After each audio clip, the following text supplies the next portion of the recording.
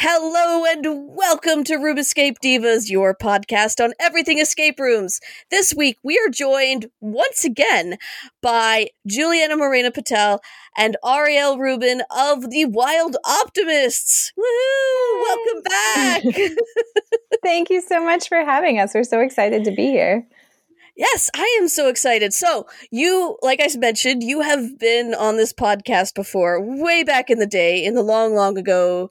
Back, I can't even. That's what COVID has done to my brain. I can't think back past 2 years, but it was over 2 years ago. With your game, Escape Room in a Box, the Werewolf. Oh gosh, the Werewolf Experiment. I did remember the name. There we go.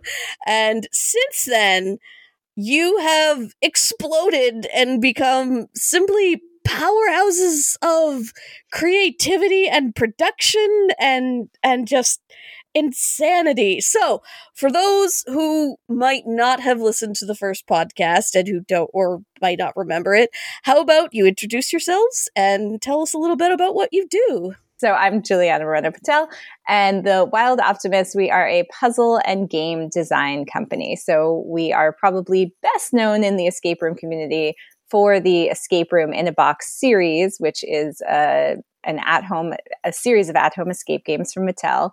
But we also work on many other different things. We do music festivals and conventions and marketing and PR for film and television and consulting for theme parks and location-based entertainment and all sorts of things. And basically anywhere that you could put a puzzle in to increase audience engagement, let people be the hero, that's what we love to come in and do for all sorts of things. And I'm Ariel Rubin. And I want to add to that recently we expanded into at-home murder mystery. So we have the Escape Room in a Box series, and I know we're going to be talking about the latest one in there, which is Time Drifters. But we also have a new series of games for everybody, but also particularly for the escape room crowd, because you all are our people. And it goes into the murder mystery genre, which has been one of my favorites. I recently got some photo albums from my father from my childhood, and apparently I had a murder mystery party when I was like 10 as a birthday party, which I'm sure was inappropriate. I can't imagine what the adult how to host a murder that my parents bought. When I was 10. I feel like that's a perfect 10-year-old party though. I think Errol had a murder mystery party for his daughter when she was 10, and I know that when I was 10 I would have loved something like that. So I feel like so many of the classic ones that we've done, that we've played, not the ones that we've made, but so many of the classic ones that we've played, there's always like 8 million love triangles of people all sleeping with each other. So that might be awkward for a bunch of 10-year-olds. That might be, yeah, I guess it depends on the type you play. Yeah. Or it could have just gone above our heads. I don't actually remember it. There's just, there's photo evidence. Yeah, so something you maybe you repressed it. Maybe it was just that traumatizing. Maybe. At any rate, yes, we have a lot to talk about. So, since you both were pretty ahead of the curve when it came to tabletop escape room games. I think you were. I don't like claiming like the first, but like at least one of the first ones. No, we were the first. You were the first. Amazing. Yes, we were absolutely the first one. Who knows who was the first one to start developing an escape room game, but we were the first one on the market. Absolutely. Verifiable, you can look it up. And I remember when it first came out, and I remember like we played it and everything, and I remember thinking, this is a cool idea.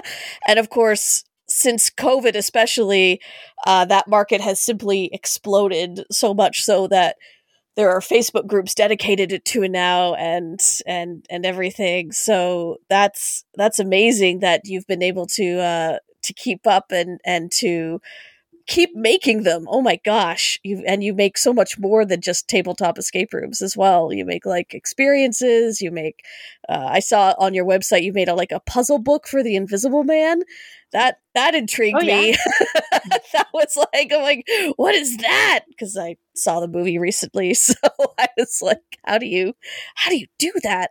So you've had a ton of games, a ton of experiences and everything, but the most recent one that you've had that really piqued my interest when I saw it was it's called, and I think it's on sale now, it's called Escape Room in a Box Time Drifters.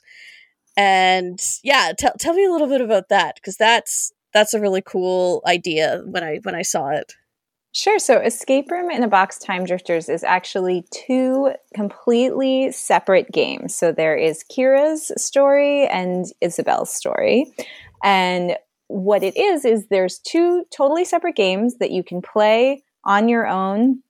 And when you finish them, you unlock the components for a third secret joint game.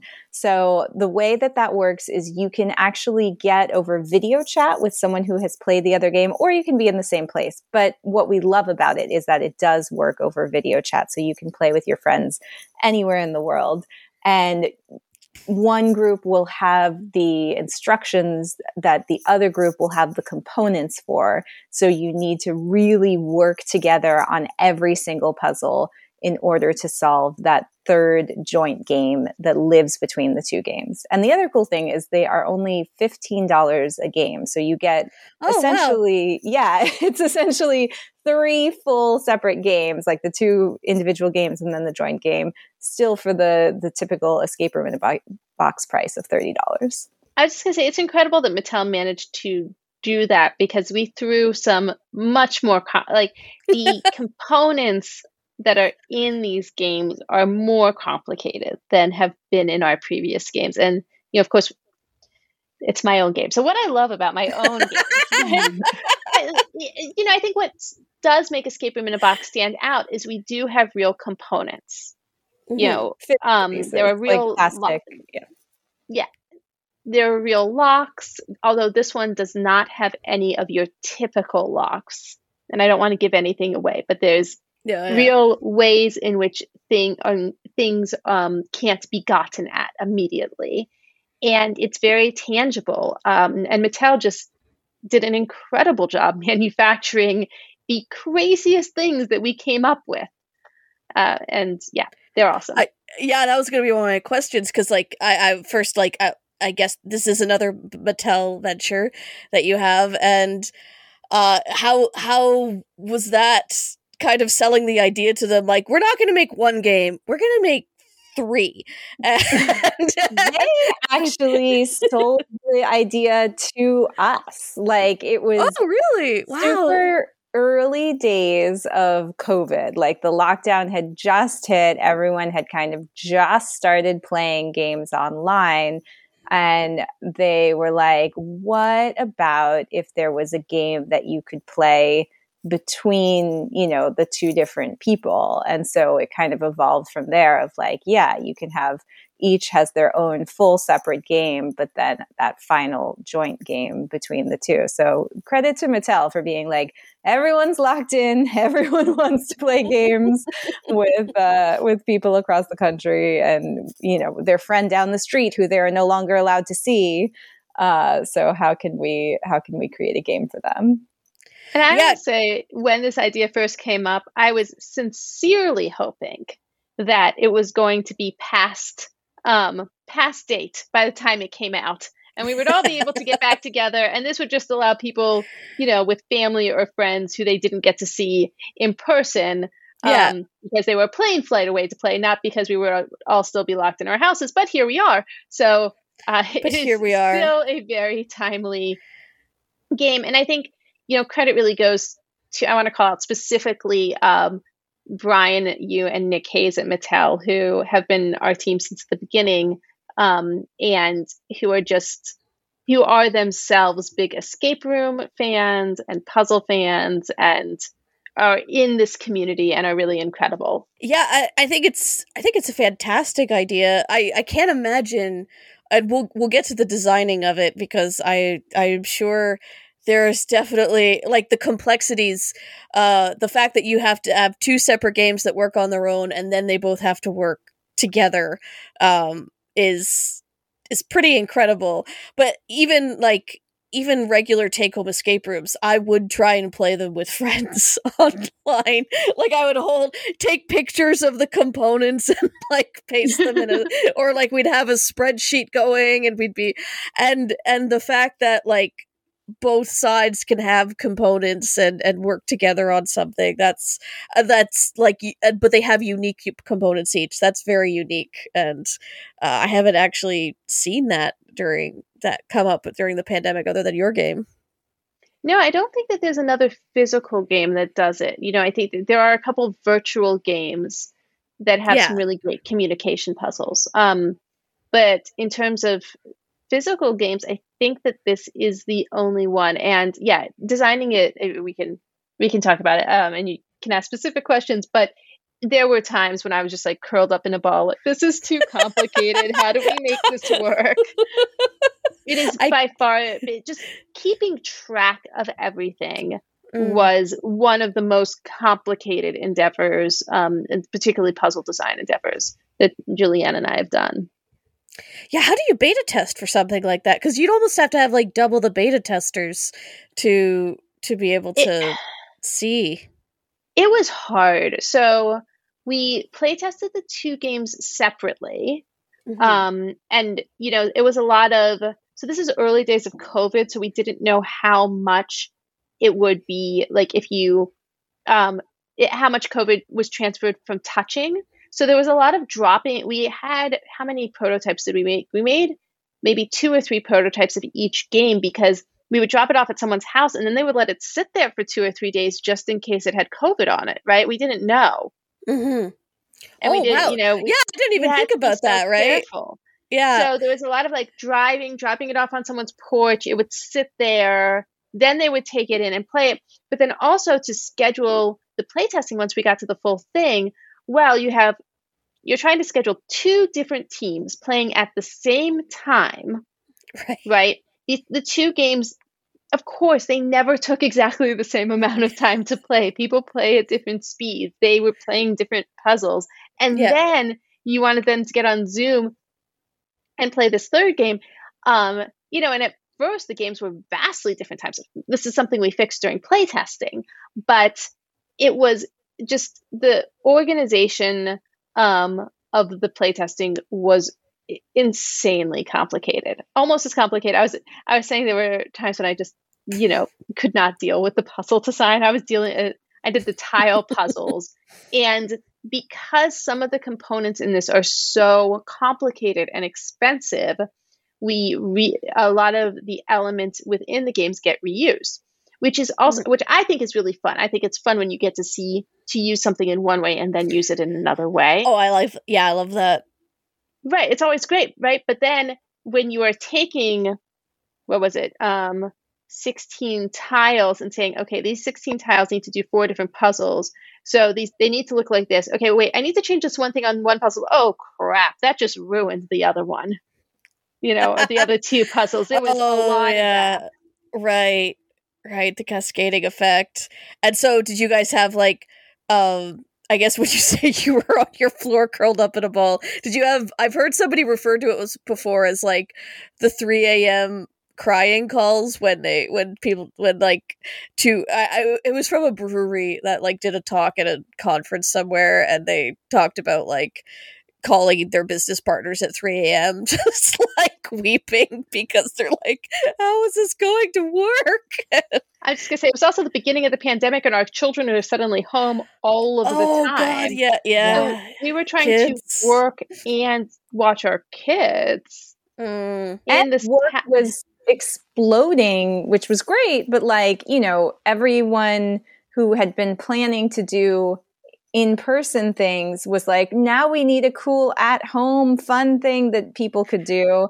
Oh, wait, you guys know how to do that. So like, where is it, Wild Optimists? Yeah. When? Why don't you have it now? trying to balance all of it, and keep in mind like, okay, if we change this one thing on this one tile, how does it affect the other 16 tiles? And then how does it affect the joint game down the line? Like having kind of all of these separate games with all of these same pieces was really just, absolutely brain frying. So we had a lot of like, what are we doing? I don't think we were crying, but we were definitely like, I can't, like, there were definitely times where it was like, I can't look at this anymore. Like, you need to fix this because I can't deal with it. I cannot look at it. One of the wonders of being two of us. Yes. Yeah, I was gonna say, like, it kind of like having a fresh set of eyes on something, like you could pass it back and forth almost to once the other one once the other one like has had a bit of time away from the puzzle and then can like look at it again. Yeah, definitely helped. Yeah.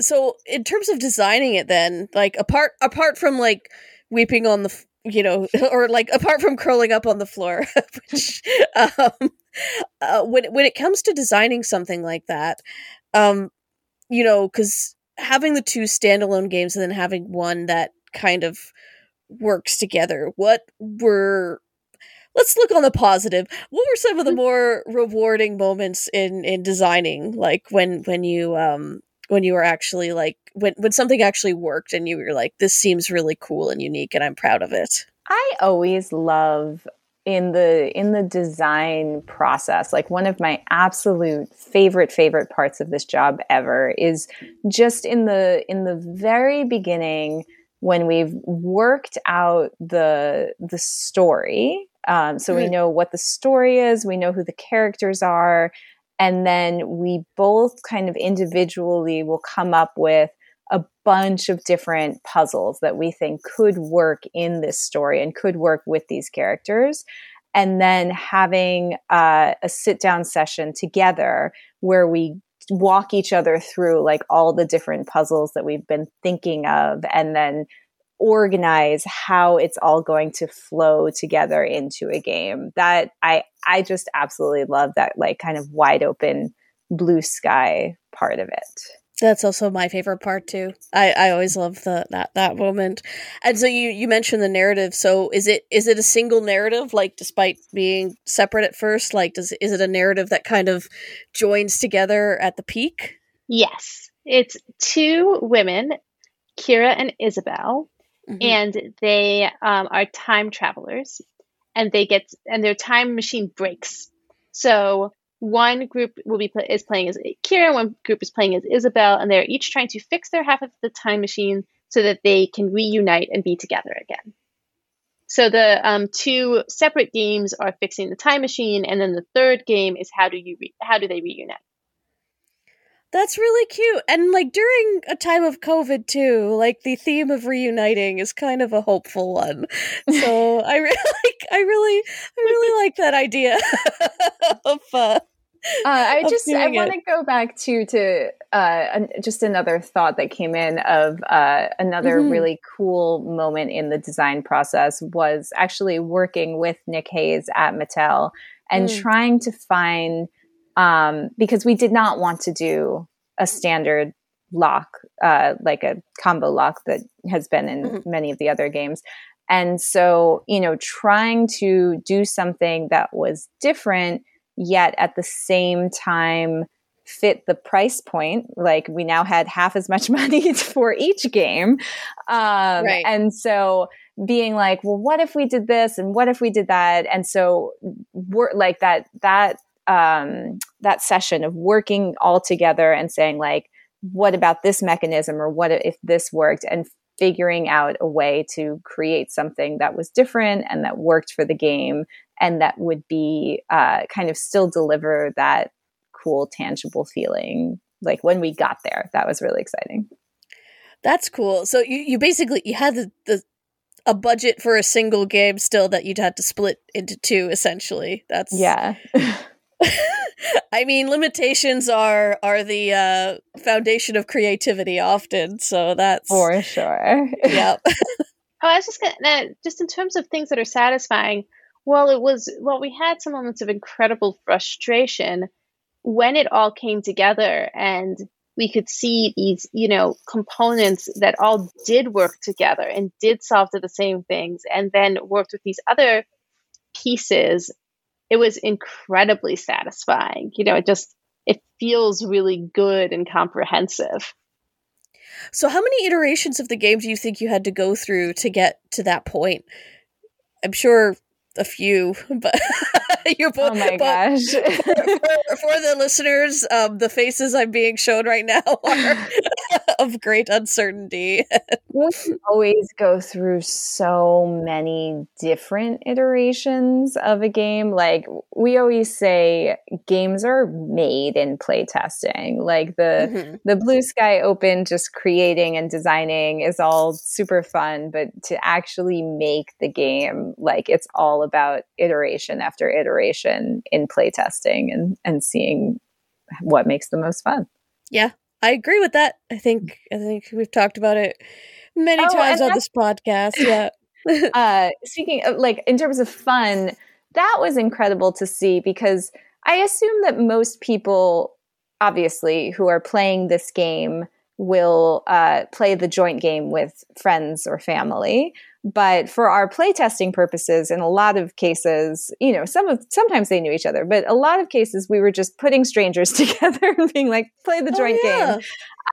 And seeing even strangers like really kind of have fun together and kind of lift each other up and be like, oh, you got this. That's so cool. And now, like, when things really got cooking in the joint game and seeing how even strangers were having so much fun together was really rewarding. I could see that being a thing in the community too. If especially if you have maybe family and friends who are not into puzzle games and who don't really know whether they want to like commit, I could maybe see that like posting in a Discord group or a Facebook group of some sort to say, hey, does anybody have the other half of this game, or does anyone want to play it with me? And organizing that together. And yeah, like you said, like it could be interesting to see how strangers play with each other as well as friends. Yeah, I'd love for there to be a matchmaking site out there. You just put in like, have Kira's game, looking to play like Wednesday nights at 8. Who's available? So I am curious, like you've worked with Mattel and for years now. Since that first game, how has especially like because it's more of the mainstream media and that kind of thing, how has designing for them changed over the years? And do you find that, especially during COVID, that the market has simply increased for this type of game? Let me answer the market question first, which is that it's hard to know. I assume the market has increased, but it's hard to track that precisely because production and shipping has been so radically like screwed over that unfortunately, at a time when I think so many more people would be buying it, it's not able to, just games in general, this is across the board. It's not able to be produced, and I don't know if you've read these articles about like how many ships are in the LA harbor and just not being unloaded. Right. So I wouldn't say in terms of numbers, like it looks like an explosion, unfortunately, because I think, if it was unbalanced and we were able to produce to like the number of people who are talking about it, the numbers would be greatly increased. In terms of, Juliana, do you want to talk about change of design? Yeah, I don't know that it has changed too radically. The way that we generally, if people are curious, like the way that we generally work with Mattel is, they'll kind of come to us and be like, here's some rough skeleton. Like with Flashback, it was Werewolf. Obviously, they bought the full game that we had made. They licensed the game that we had already made for Kickstarter. But with Flashback, they were like, here's a bunch of random plastic pieces that we have from other games. Make an escape room out of them. And we were like, cool. And with this, they came to us and they were like, we want 2 games that then can be played as a third game by people in different spaces. And so they'll come to us with like this general idea, and then we will do essentially a deck of here's the basic outline of, what the story would be, how some of the puzzles, and make sure we're all on the same page with that. And then we'll do a more in-depth, like, okay, we've mapped out, here's essentially a puzzle map and the full game flow. Just clear that by them. Then we go off and we make the prototype and we do a ton of playtesting. And then once we get that to a really good place, we turn that over to Mattel. And then they do all of the art and the graphic design and the final plastic pieces and everything like that. And then they turn it back over to us and we do more playtesting just to make sure that all of that final art and graphic design and beautiful, swirling cursive script in the background that the artist thought looked so cool and 100% looks like a puzzle, needs to be taken out. So we, we'll do final playtesting of that and then, say, okay, here's the final version. And that's what goes into mass manufacturing. That's so cool. So yeah, whereas before it was more right now it's more like, yeah, Mattel has an idea, you follow up on it, you have your own ideas, and it's a great collaboration, it sounds like. Yeah, we really love the team there. Yeah. Yeah, I was going to say, I think, and a lot of times the way game companies work is they'll have a need or a brief. We want a game that's, a party game for birthday parties for 10-year-olds or whatever it is. Right. Yeah. And so I think that's sort of what we're getting from Mattel, but very specifically, we want the next Escape Room in a Box to fit this box. Particularly, what does that look like to you? And what's wonderful is we're not competing against other people for whatever that is. And I think the biggest thing that's changed, and I feel like I'm fawning over them too much this podcast, but it's too true, is that we've just become incredibly close with Brian and Nick and Naomi, who's now at Hasbro, and they've just become some of our favorite people. And I couldn't be happier that we started this relationship with them so long ago. I mean, that's the ideal, right? You don't want to have to it's better to be fawning than trying to hide your true feelings for the people you work with. So, well, they're they just get it. I know there have definitely been times where Nick's I don't looking at this from a cost perspective and from a, essentially a business perspective, this isn't going to work. But then he's but let's figure it out. Let's find a way to finagle this way or that way. And really just it feels as though they are super committed to making these really cool, fun games, and they get it and they get what we're going for. And that's just such a pleasure to work with. Nice. That's fantastic. I'm going to shift gears a little bit here. So there were 2 games, and I apologize. I have to quickly glance at my notes. Crimes and Capers. There it is. I was Crimson Carpers. Ah, crap. So you have another game, and I'm excited to talk about this one as well. And I think it's useful to talk about because I'm a sucker for this genre, and I think it's so hard to do in games, is the murder mystery genre.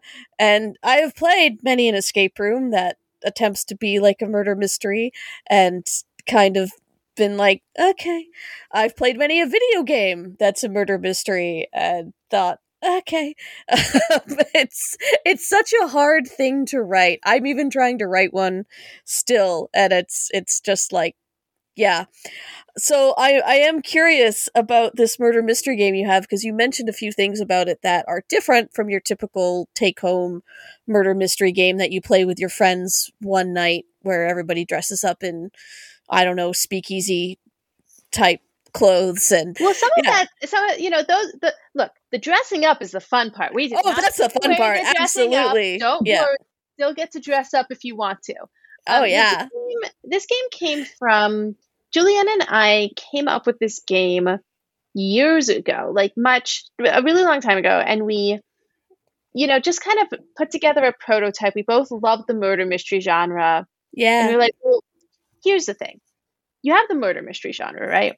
And you get to dress up and you get to play a character and you get to solve a mystery. But I'm putting solve a mystery in quotes because in most of these, you don't actually get to solve anything. It's a very fun improv party where at the end, the murderer is told they're the murderer and everyone else is basically told who the murderer is. Super fun, but it's not really solving. Yeah. So we were like, well, how do you do this? How do you take all of the awesome parts of this, but you actually get to solve the murder, solve the mystery? And so we just played with that and we created a prototype. And we'll talk more about the details in a minute, but it ended up on a shelf because we got really busy with other stuff, which is fantastic. And I am so grateful for our business where that happens. A few years later, we ended up meeting Scott Gaeta, who runs Renegade. And we were talking about puzzles, and he also loves puzzle games. And he had worked on the old How to Host a Murders. Those were like his first job, I think, in the game industry. And he's like, have you two ever thought about doing a modern take on these games? And we're like, nice. Oh, we haven't. Did you just whip out all of the notes at that point? Almost. We almost immediately scheduled to go down to San Diego, where Renegade is based, and have them play the prototype. And it was so great meeting the team, and it was so much fun. And they immediately bought 3 games that we started developing with them. So our prototype, that plot was pretty unusable. But so we worked with Renegade to figure out what the stories would be for the series, and how do we make it work in the mass market? What plots do we think people would respond to? So we have 2 that are already out, High School Hijinks and Lady Leona's Last Wishes. And we have, did I say it? I always mess it up. It's Lady Leona's. No, Last Wishes. It is Last Wishes. Lady Leona's blank has changed a couple times. And then we have Award Show that's coming out very soon. That one is called And the Winner is Dead. Prototype name is Award Show. Much better and more clever name. That we did not come up with, that Renegade came up with, is And the Winner is Dead. That's perfect. I love it. Yep. So what were some of the having, like you say, you're fans of the murder mystery genre, especially I poked fun at those old take home games, but I always had a ball playing them with my friends. What were some of had you written one before, or have you engaged in this genre before, or was this your first time? We played them before. We were definitely players, but this was our first take on writing one, right, Ariel? You're squinting. Well, we had worked for a minute on developing what would have been a live show, and it didn't end up going. So we had thought about the concept before, and I think that's where one of the biggest differences with these games from the old How to Host a Murders is nobody who's playing is the murderer or committed the crime. So you have a list of suspects, or in Lady Leona's, it's a slightly different take on it, but you know who you are and you have all the information about your character from the beginning. So you are cooperatively solving to figure out what happened. I really like that idea because I feel like as much fun as I had with those, the problem with those games is, first, I would be super stressed out if I was going to be the murderer, because it meant I had to keep a secret. And if there's one thing I'm really bad at, it's keeping calm under pressure and keeping a straight face at the best of times. And if you happen to get somebody who was assigned as the murderer who just did not know what to do with that information, it's a toss-up, right? You'll either get somebody who's super into that idea and will be the most cunning villain alive, or you'll get somebody who really is stressed out at the idea of improv, like myself, who will be like, I don't know who did it. It could be anybody. It's not me, and immediately give yourself away. So the idea that like nobody knows who the murderer is, nobody amongst your group is the murderer, but you do have to work together is kind of nice. Yeah, we wanted it to be the sort of game that everyone is working to solve, right? Because we figure the people who are buying these games are the people who want to solve the mystery. So give everyone a chance to solve it. Put your deductive reasoning in there. And what's playtesting a murder mystery like? Did you find that there were people who like guessed it right away and you'd have to put other things in there, or no? They were pretty good with Ariel's shaking her head. It was an interesting development process because the way the games work is everyone's given text for their character. So in High School Hijinks, you're given the notes that you passed to to your friends that day, between classes. In Lady Leona's Last Wishes, you're given a diary, and in And the Winner is Dead, you're given your character's tweets. Or social media posts. Social media posts. not Twitter. Not Twitter. It's more like Tweeter. Yeah, that's it. And so you have all of this information, and you're given a number of puzzles that you have to solve, more like escape room puzzles, and that tells you what information you're going to need to pull out from all of your different writings. So when we were playtesting, some of those puzzles were easier or harder. So first, of course, we just make sure everything's playable, right? That it works. But we started playtesting at 4 players, and the game, technically, what it says on the box is it goes up to 6. I'll say in playtesting, we had multiple groups play where more than one person played a character. So the games really can go up to 12 very easily. Partly because it's cooperative, so it's okay if 2 people play one character. Yeah. But we started at the 4, and then anything that was fair but difficult, we gave more information to the 5th and 6th characters. Okay. So the game has more narrative and more information at 5 and 6 players, but is also a bit easier. Interesting. So that was an interesting playtesting process. Yeah, that's really cool. And so nobody misses anything if they other than the extra bit of narrative that they might get. But if you have the more players you have, the more you might get a different experience than a group of 3, for instance. Yeah, and it was also really interesting playtesting. Just while we're talking about playtesting, because it was during the pandemic, so I don't think in non-pandemic world, I would never have thought of these games as virtual, but we did all the playtesting virtually. So cool. Renegade has put out the materials online, so you can play virtually. It is very fun. Yeah, so if one person buys the game, there is a code inside every box that they can go to the website, input the code, and then everyone else will get PDFs of the materials that they need. And be able to move through the game in that same way, because it was really fun watching people playtest this virtually. You absolutely don't have to. I'll say that this game can 100% be fully played. If you don't want to be a character and you just want to be okay, well, this character says this and this, and you want to just go through and get the information and do the solving of the mystery, it works that way. But there were so many groups in our playtesting who just went all out with the costumes and the Zoom backgrounds to really make it look exactly where they should be. And seeing people come together in that way was great. That was something during our events that I always enjoyed is watching people either immediately be into it or even just slowly get into it.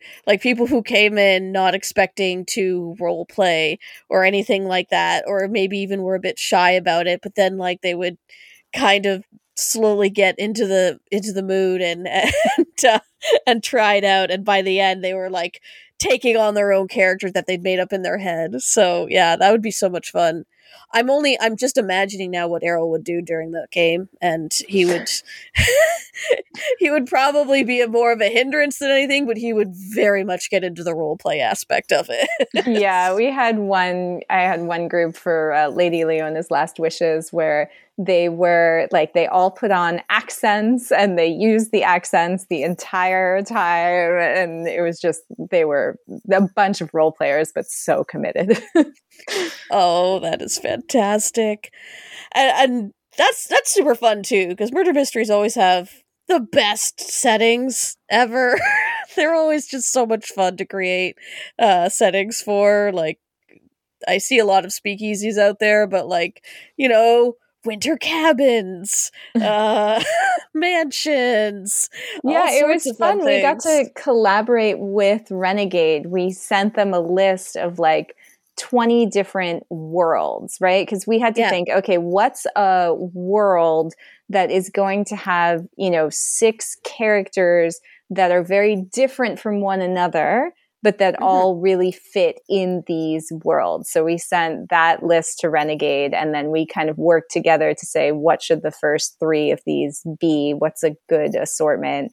And so, yeah, it's really, we ended up with a 1990s high school, the Love upstairs, downstairs, like Gosford Park, and then the music awards show.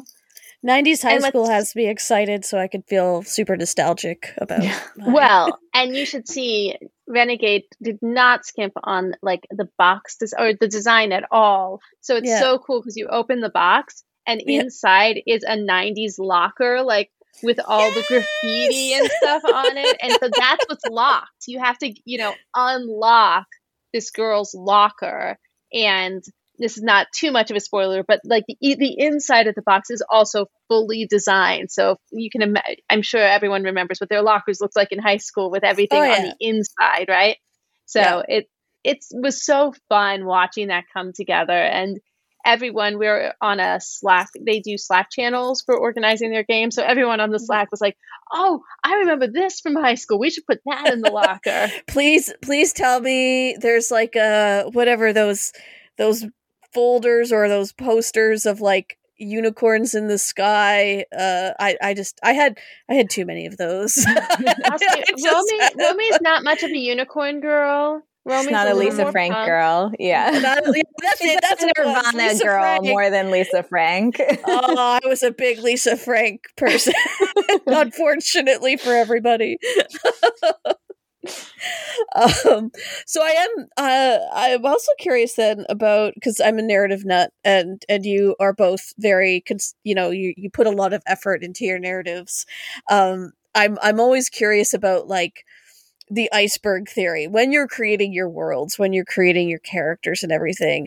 How much of it would you consider actually makes it into the game versus everything else that doesn't necessarily make it into the game but does affect the design in a way like that helps you in your design process? Because usually I know that when I create things and when Errol creates things, it's like we'll create backstories for everything and maybe players might see 10% of it because of the limitations of design. Yeah, I think the design process, so there's everything that's there that you've created and that you know about the character.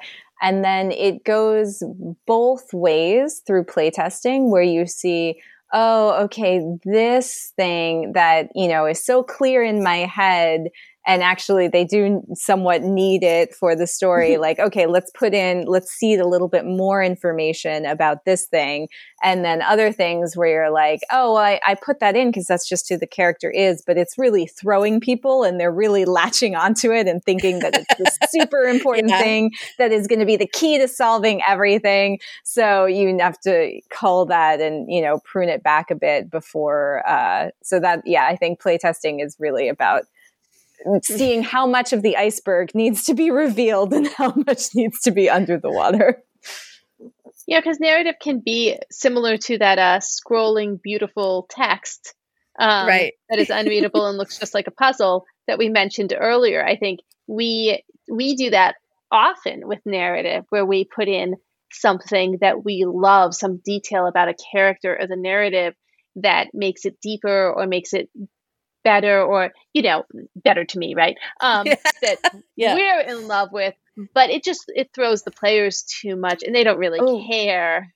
Or a way of speaking. Like there were definitely words and like vernacular that we put in there because it felt so in character, but it was like too deep in the 90s rabbit hole. And people were like, what is that? I'm curious. Yeah, I wonder if like, I'm being an old person now. Like, if Gen Z played this 90s game, is there gonna be slang in there that like that they get thrown off by? Or I don't know. Well, we always try to have playtesters like in a wide variety, right? Like older and younger, just to make sure that it's not gonna super throw younger or older people. Like pound, you can't use pound to mean number anymore. You just can't. It's hashtag.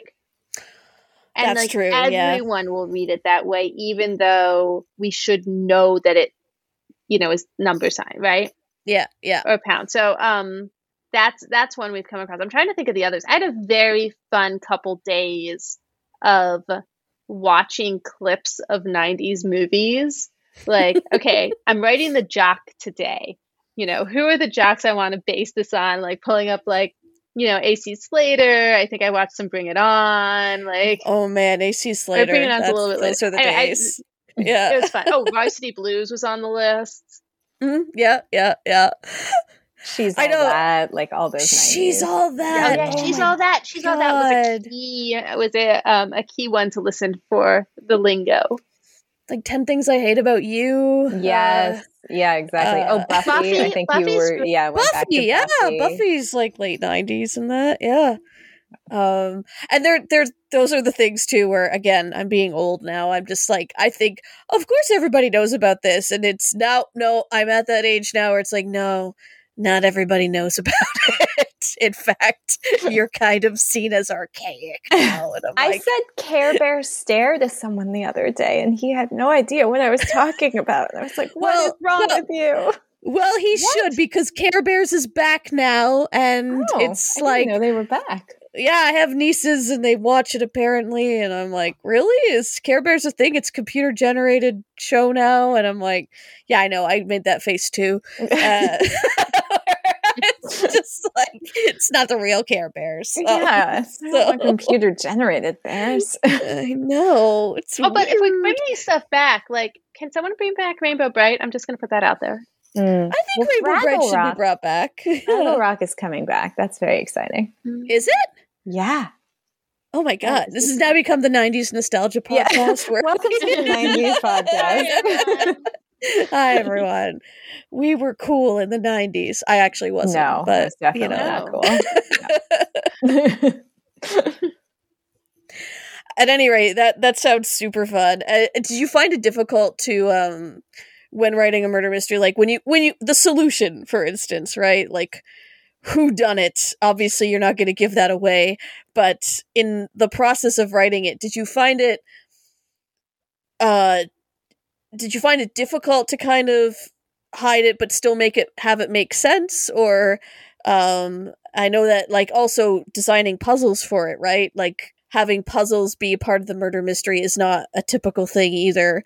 And I'm sure that, like, it's easy for people to go down rabbit holes of their theories and that kind of thing. I'd say the puzzles didn't throw people off as much, because the way in High School Hijinks the puzzles are used is Romy has been taken to the principal's office. She's been framed by one of the staff members. So she has left puzzles for how to get into her locker. So those we were able to get pretty clear, and I think people, and people are able to figure that out. It was difficult to get that balance of figuring of who framed Romy, to make it like the right level of difficulty. And without giving anything away, it is one of those, it did turn out to be a case where I'm really glad we got to play test with the final art, because it did need to change. And if it, it was that is such an important step, and it hadn't come up in a while. But in this case, we ended up really needing that final play test. That's a good point. Like, is there ever anything that gives too much away? And then you're like, oh, look at that. I wonder if it's this. And you're like, no. It's too early to guess. I was just going to say, what has been funny about this one is people will look at the suspects and be like, they look the most, suspicious. It's definitely them. It's like, wait a second. All the suspects look suspicious. Our artist did a good job. Yeah, it's just so tricky because every group plays very differently. So trying to get that, hit that sweet spot where it's tricky enough, but as you say, it still makes sense. But also at the same time, knowing that some of your playtest groups are just going to be crazy sharp and they're just going to get it way faster than you expect. And then some of your playtest groups are just really going to struggle. And so, trying to get that right level of difficulty while also keeping in mind, like, well, this group, they might have never gotten it. So like, it's not that that's too difficult, or like this group would solve it no matter what. Like that's a really hard thing to balance. I think it's a discussion Juliana and I often have is, after a playtest, if a group really had trouble with something and we saw like pain, the impulse is to change whatever that thing is right away. But that can have a cascading effect too. And so it's generally not the right call. Generally, we should playtest again. And if another group has the same problem, then yeah, we need to change it. Right. Unless it's a glaring error like a typo or something. No, that makes sense. You were talking about like, some people are really sharp. I was playing this video game, which if you haven't tried it, you should definitely try it. I just watched, I bought it for Bill and Danny to have them stream it as well of Escape This Podcast. And it's called Contradiction. It's a murder mystery video game. It is lovely and cheesy, and if you've ever played full motion video games, like video games where they actually tape actors live, like it's in this vein, but it was made recently. Anyway, there's a scene in it where like the concept of the game is that you're trying to spot lies. So you'll interview suspects and then you have to figure out based on what you've learned, like what the contradictions are. Like, you said that you drove your car to the sea, but you also said that you hate salt water or something like that. That's right? Such a fun idea. I love that idea. Yeah. And so there was one scene in it. After I finished playing it, I had my friend play it, and they spotted something. You can actually technically solve it real early, or you could probably get the answer really early. And my friend noted this thing that he found, and I was like, oh God, are you gonna solve this 30 minutes into like a good 6-hour game? And he didn't. He like made note of it and then just didn't. Just forgot about it, and I was like, "That's very impressive." Because I was like so worried, and I was sitting there like, "Damn you!"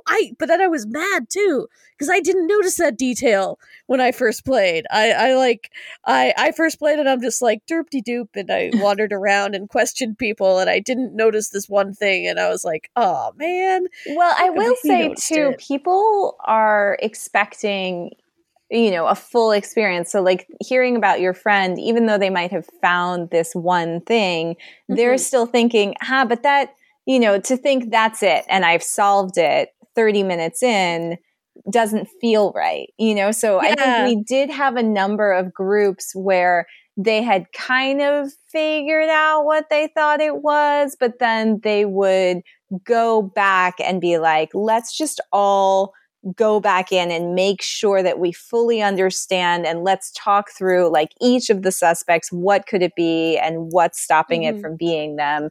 And so they'll make it their own like full experience by doing that, like doubling back and making sure that they have everything right, because you only get one shot at the final guess, Ooh, yeah, that's very true. And I'll say the other thing is, something that I often see is often in playtesting, there'll be someone who very quietly says the correct answer. They're like, well, maybe I think it might be this person. And everyone just sort of ignores them. Oh, and, yeah. I'm sitting there like, they should say, I just want to be like, hey, say that louder. No, you're right. Yeah. But, you have to have the confidence of your convictions in these things. That's very true. For us, that person in the group is, although we just that for us, that person is Errol's daughter Echo, but she doesn't quietly say it. She very loudly says it, and for some reason we just never listened to her. And because it's the daughter. I've seen this in playtesting multiple times on all across the board, where a child says exactly the right thing, and the parents are like, "We're trying to solve a thing." They're like shooing them away. Yeah, and I'm like, "Your child knows exactly what they should be doing." That's great. So these are the two experiences we talked of. So you have a lot on the go. What have you learned over the last few years about your own about your work and that kind of thing? How do you feel you've best improved, and what are you most looking forward to for the future? That's a big question, I know. So don't worry if the answer is I don't know. I would say most improved is I think that we have gotten better at workflow. We used to do everything together, and as we've gotten busier, that's been impossible to do. So sort of the ability to say, okay, I love that project, but you do it, and I'm going to work on this project. Mm-hmm. We both are very involved in everything. Generally, we do the first steps together, but I think that we have gotten better at trading off and therefore being able to do more work because we're not doing everything at the same time together. Yeah. And that's important because you also have kids. I can't imagine. I don't know. Like, I feel busy sometimes, and then I remember that other people have children, and I'm like, how are they doing that?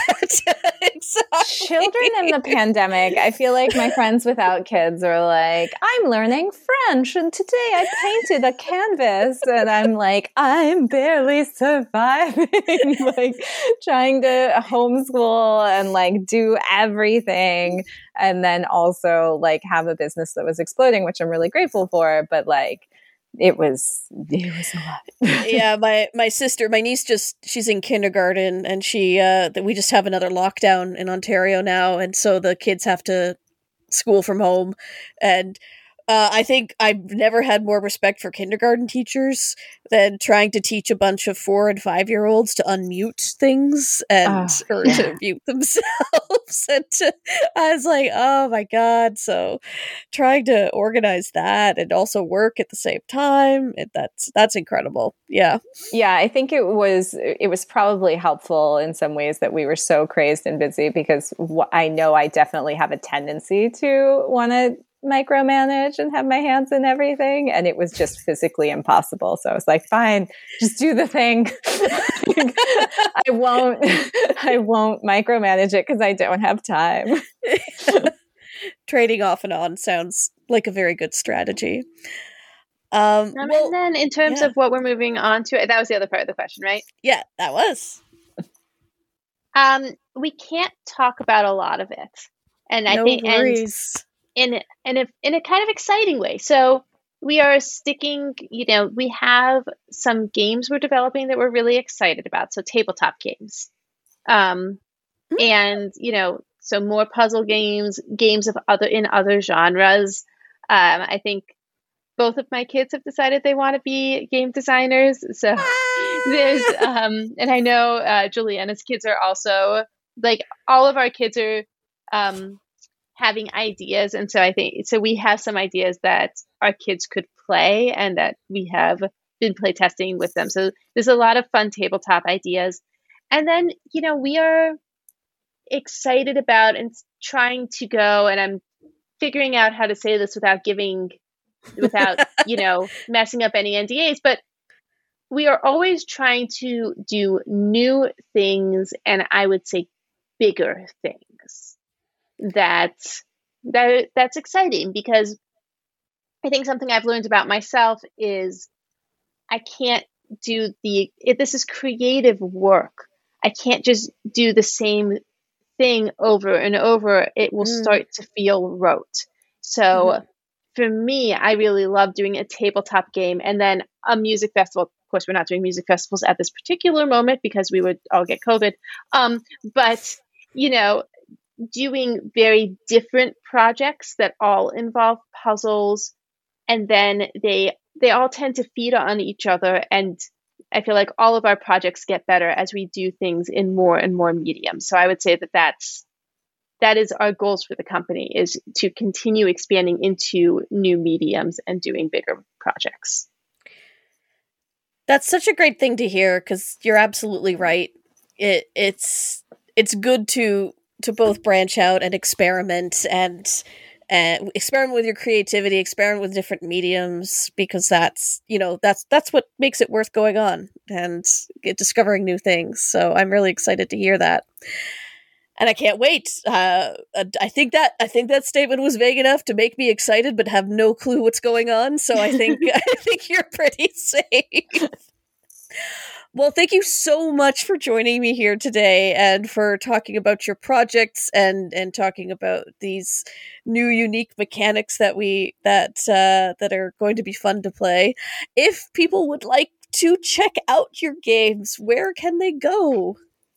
The easiest way is to go to our website, wildoptimists.com, and that's optimists plural because there are two of us. So wildoptimist.com has links to all of our products. You can also follow us. We're probably most active on Instagram, and that is at The Wild Optimists. We're also on Facebook /Wild Optimists, or Twitter /Escape Room Inbox, because you could not have the A because that was too much. So Escape Room Inbox. And, all of our games, Escape Room in a Box, Crimes and Capers, our other game, Hello Neighbor, the Secret Neighbor Party game. Those can all be found on Amazon and various like Barnes & Noble and Target and all of the standard places you would go to buy games. Fantastic. Well, thank you once again, and I will talk us out.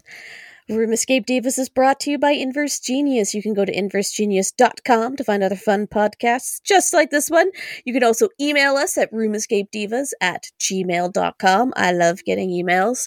If you are on Facebook, you can look up Room Escape Divas and click the like button. Every Friday evening, we have community meetups in which we simply discuss escape rooms, other games, tabletop things, and everything in between. Sometimes a lot of COVID things where we compare how COVID is around different parts of the world. So that's 6:30 p.m. Eastern Standard Time every Friday night. And if you are using Twitter, you can use the hashtag REDivas. Thanks, everybody. Bye-bye.